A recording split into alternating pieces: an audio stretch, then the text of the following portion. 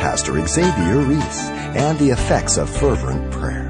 Through prayer, we can be victorious. Through prayer, we can guard our weaknesses. Through prayer, we can overcome temptations. Through prayer, we can align ourselves with the will of God. Let's persevere in passionate prayer lest we settle for our own will. Let's be aware that prayer is to change me, change my mind.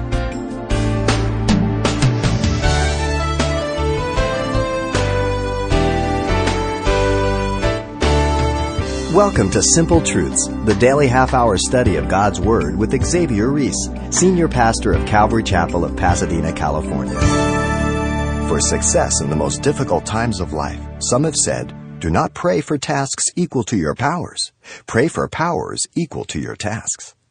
So when Jesus, the Son of God, was anticipating his crucifixion, the power of prayer is the simple truth that beamed brightness from the Garden of Gethsemane on the night of his betrayal. In fact, Pastor Xavier draws out many key elements for victory through prayer today as he examines the account from the Gospel of Luke. Let's listen. Luke chapter 22, we're going to look at verses 39 to 46, and the message is entitled, Victory Through Prayer. The plot to kill Jesus was underway already. The beginning of the chapter tells us, the Lord, being exceedingly sorrowful, goes to prayer, anticipating his death, which is described by three things. First, we have the Lord's place of prayer. Second, we have the Lord's passion in prayer. And thirdly, the Lord's perspective through prayer. The Lord's place of prayer comes first, 39 through 40. Notice the Lord Jesus went to the Mount of Olives to pray. The specific area of Mount of Olives is familiar to Jesus. It says here, it's a place where he was accustomed to go. The place is called Gethsemane, which means olive press. Notice the Lord Jesus arriving to the Garden of Gethsemane instructed the disciples to pray. Jesus wanted to prepare his disciples for the trial about to come upon them. That's why he said, pray that you may not enter into temptation. Here is the greatness of our God. In the most intense and most difficult point of his ministry, he's first of all considering the benefit of his apostles and disciples. He's looking out for them.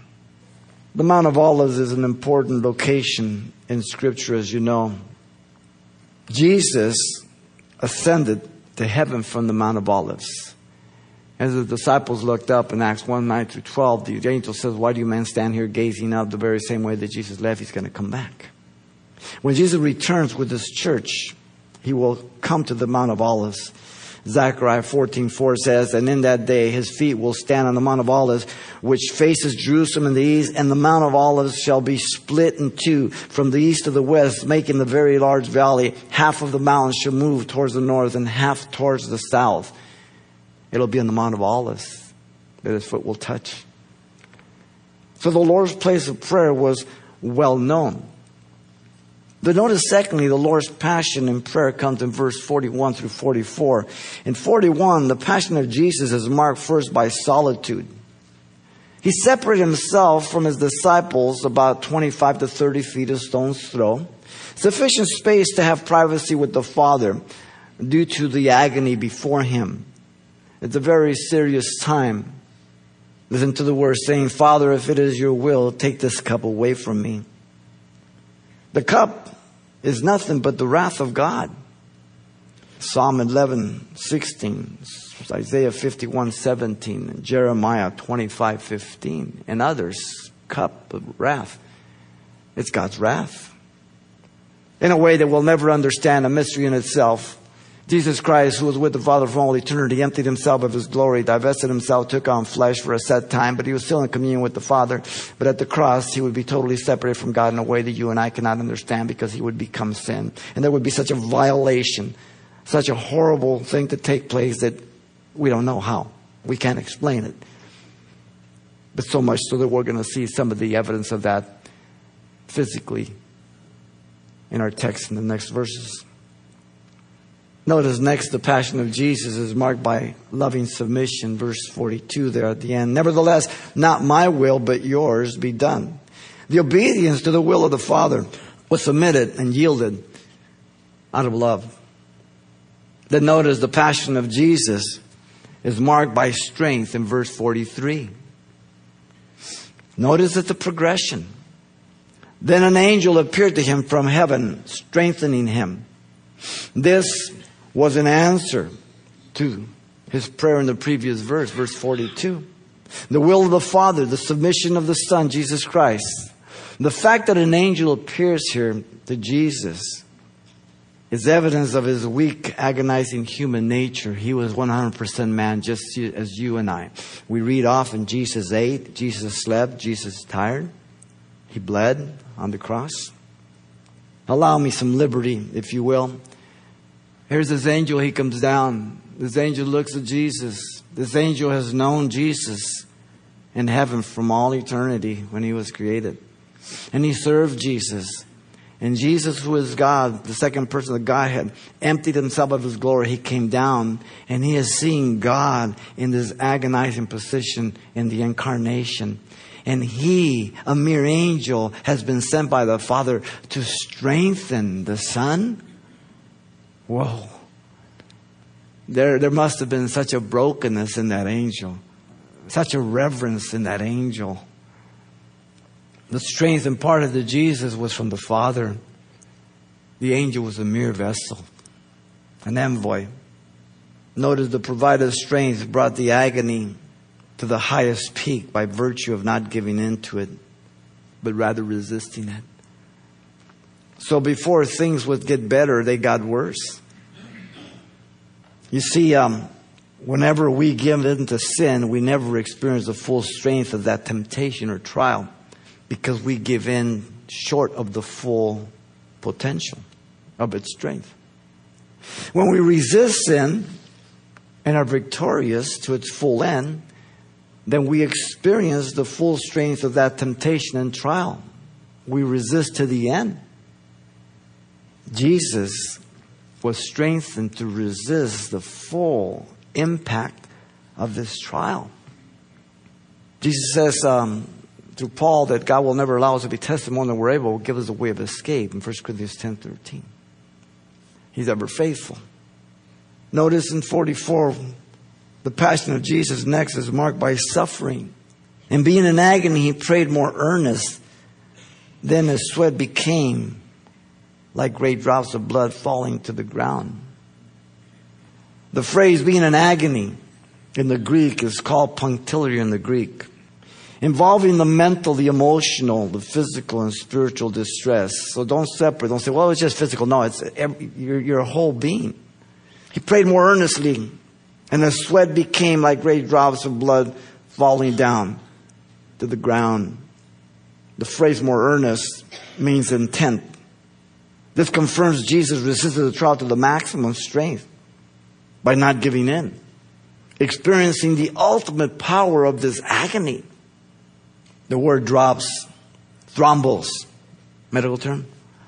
It means a large, thick drop, clotted blood. The effect of the intense agony of going to the cross under the wrath of God caused his sweat to mingle with blood. This condition is well attested to by doctors. It's called hematidrosis, when the tiny blood vessels of the skin rupture and permit blood to mingle with the blood. Once again, Daniel illustrates passion and prayer as he ate no food for 21 days, seeking the mind of God in Daniel 10:2-3. We need to be alone with God and humble ourselves before him in prayer. Peter puts it this way, 1 Peter 5:6-7. Therefore, humble yourselves under the mighty hand of God, that he may exalt you in due time. Cast all your cares upon him, for he cares for you. The needed time. The need to hear his voice. But sometimes I go to prayer and I'm looking for me to hear God say what I want him to say. I don't want to hear what I'm afraid he's going to say. And the problem is the condition of my heart. God will not let me slide. God will deal with me. He's faithful. Prayer is spiritual conflict and warfare always against Satan and his angels. You remember when Jesus was driven to the wilderness by the Holy Spirit in Luke 4:13 after the 3 temptations and victoriously, it says Satan left him till a more opportune time. If you think the guy with the red PJs is not going to come back, you're mistaken. He waits for opportune times. If you look at chapter 22, verse 3, 31, and others there, Satan's involved in this whole chapter here. Through the Pharisees, they're going to arrest him and put him to death. Prayer is spiritual conflict and warfare. Our weapons of our warfare are not carnal, but spiritual, bringing down the strongholds, Paul says, 2 Corinthians 10, 4-5. Satan wants to drag you and pull you out in the arena so that you can take care of this with your weapons of flesh, so your blood can be spilled on the sand. You're no match. I am no match. I must use spiritual weapons. I will not be victorious otherwise. We have a divine nature, 2 Peter 1, 3-4. All things have been given to us pertaining to life and godliness, precious promises to escape the corruption of the world. So I must use spiritual weapons. I must bring my thoughts into captivity. I must yield to new divine nature.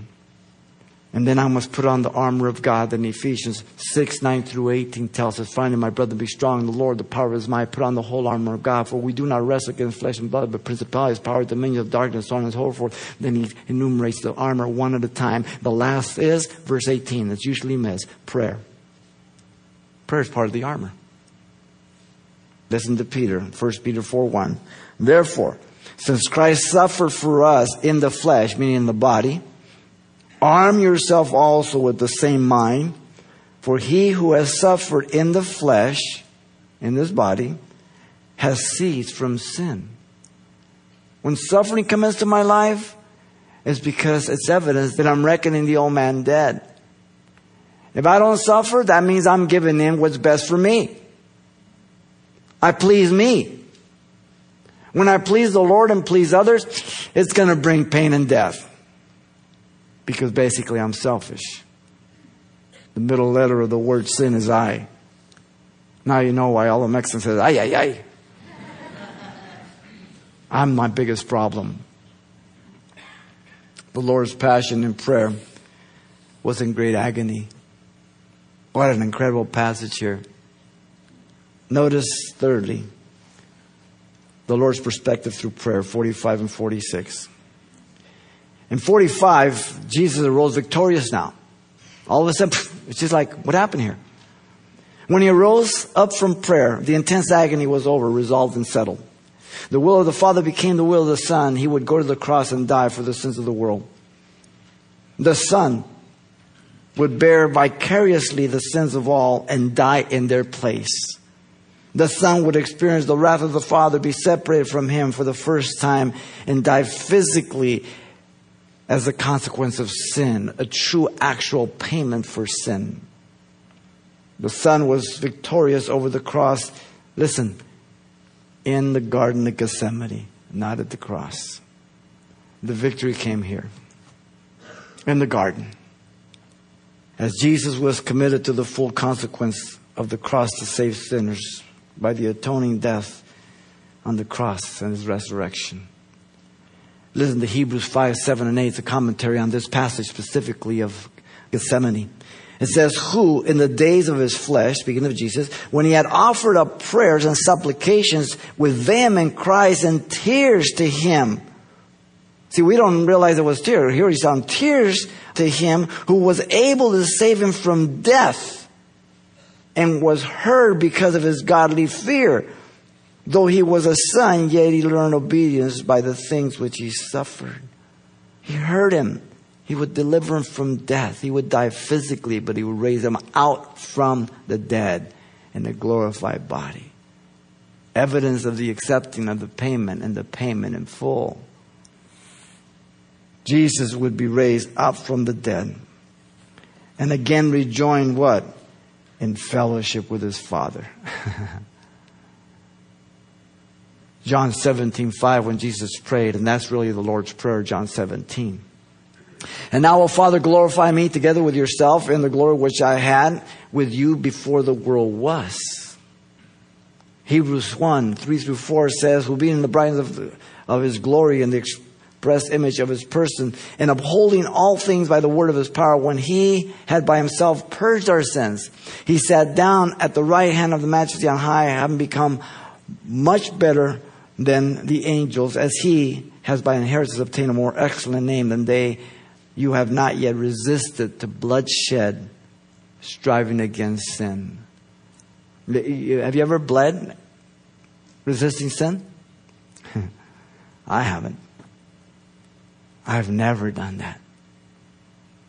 Notice then Jesus recognized the weakness of his disciples. He comes full circle. His concern is his disciples more than himself.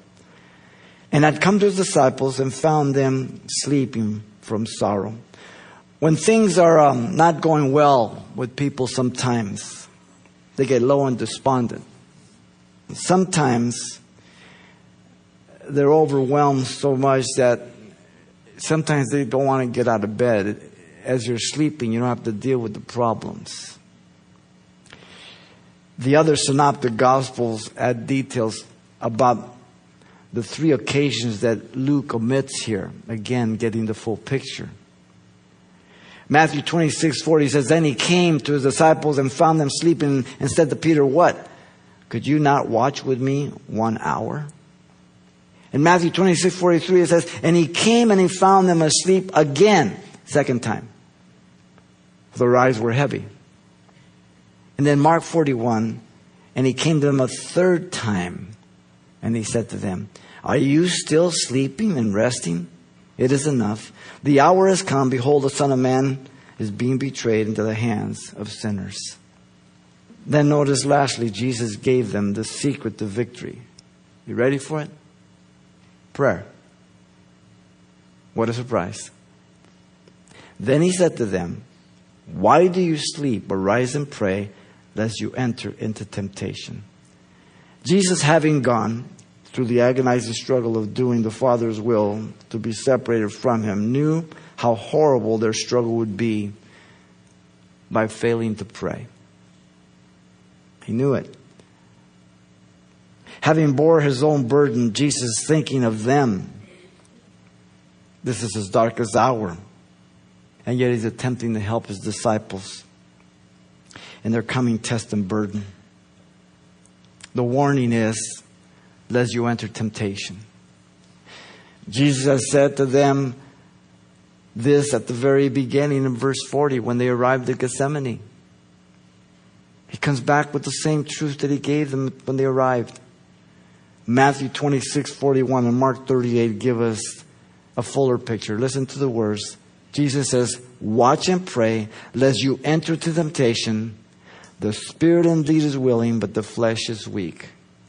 He warns them, do not walk in the flesh, but in the Spirit. Do not confront this in the flesh, but in the Spirit. Whoa. If we deal with it physically and fleshly, we will end up fighting each other rather than being joined together fighting against Satan. As husbands and wives, as the people of God. You remember the psalmist in Psalm 73, he was envious at the wicked. Their children are never sick, their cows never have miscarriages, this and that, the following. And then verse 17 says, until I went into the sanctuary of God, then I understood their end. Prayer. Lord, I was a fool before you. I was like a beast before you. Who do I have in heaven besides you? Who do I desire on earth but you? They're on slippery poles. They're ready to slip any minute. Forgive me for being envious at the wicked. Prayer opened his eyes. Brought him into reality. Prayer is like breathing air. It is essential. Through prayer, we can be victorious. Through prayer, we can guard our weaknesses. Through prayer, we can overcome temptations. Through prayer, we take precautions against our strength, which could be double weaknesses. Through prayer, we can align ourselves with the will of God. Listen to 1 John 5:14. Now this is the confidence that we have in Him, that if we ask anything according to His will, He hears us. The will of God is found in the Word of God, nowhere else. Not in your emotions, not in your feelings, not in your circumstance. The Word of God. Prayer will bring you into intense spiritual warfare, by the way.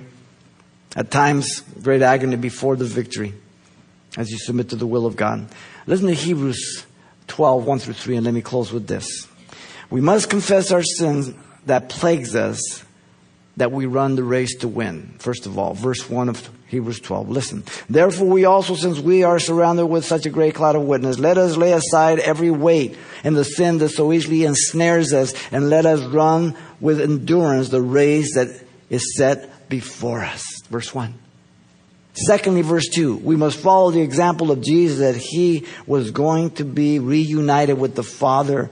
Looking at the Jesus, the author, the finisher of our faith, who for the joy that was set before Him endured the cross, despising the shame, and has sat down on the right hand of the throne of God. Now, usually this second verse is interpreted to mean that the joy of Jesus over the salvation of sinners.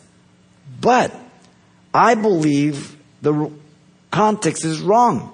The true context is that He despised the shame of the cross, but endured it for the joy that was set before Him. What was the joy? It's given to us there at the end of verse 2. That He would be sitting at the right hand of the throne of God, reunited with the Father. That's the joy. Not that people would be saved. Yes, we find that truth in other scriptures. But the context here, the joy set before Him, He's going to be reunited with the Father. What did He pray in John 17:5? Father, glorify me with the glory which I had before the world was. He was going back to the Father. There's the joy. That's the context. Then in verse 3, we must consider Jesus, who was sinless and the epitome of holiness, of which I am neither. For consider Him who endured such hostility from sinners against Himself, lest you become weary and discouraged in your souls. He didn't call it quits. He's my example. He's my source of strength.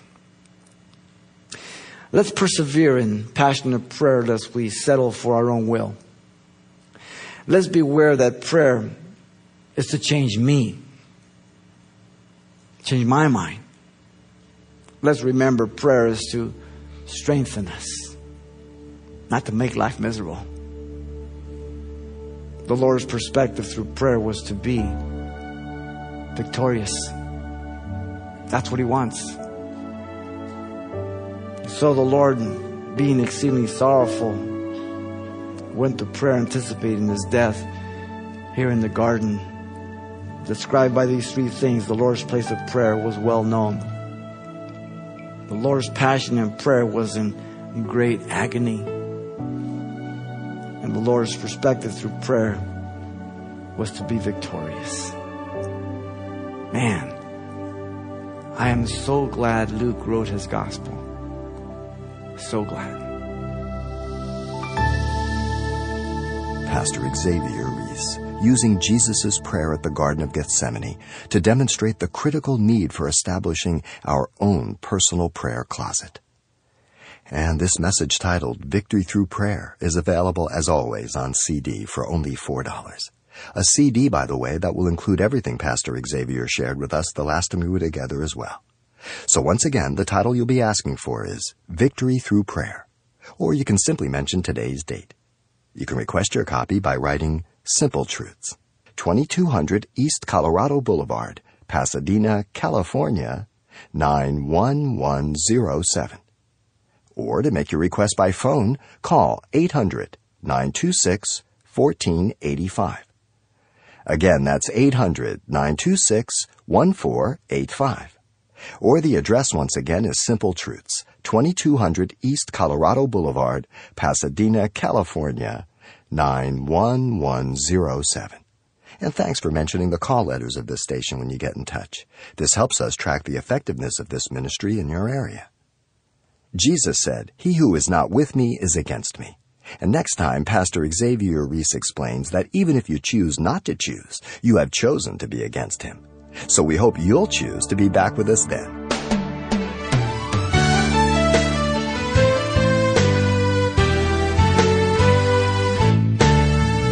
Simple Truths with Pastor Xavier Reese, a daily half-hour broadcast, is a radio ministry of Calvary Chapel of Pasadena, California. www.calvarychapelpasadena.com.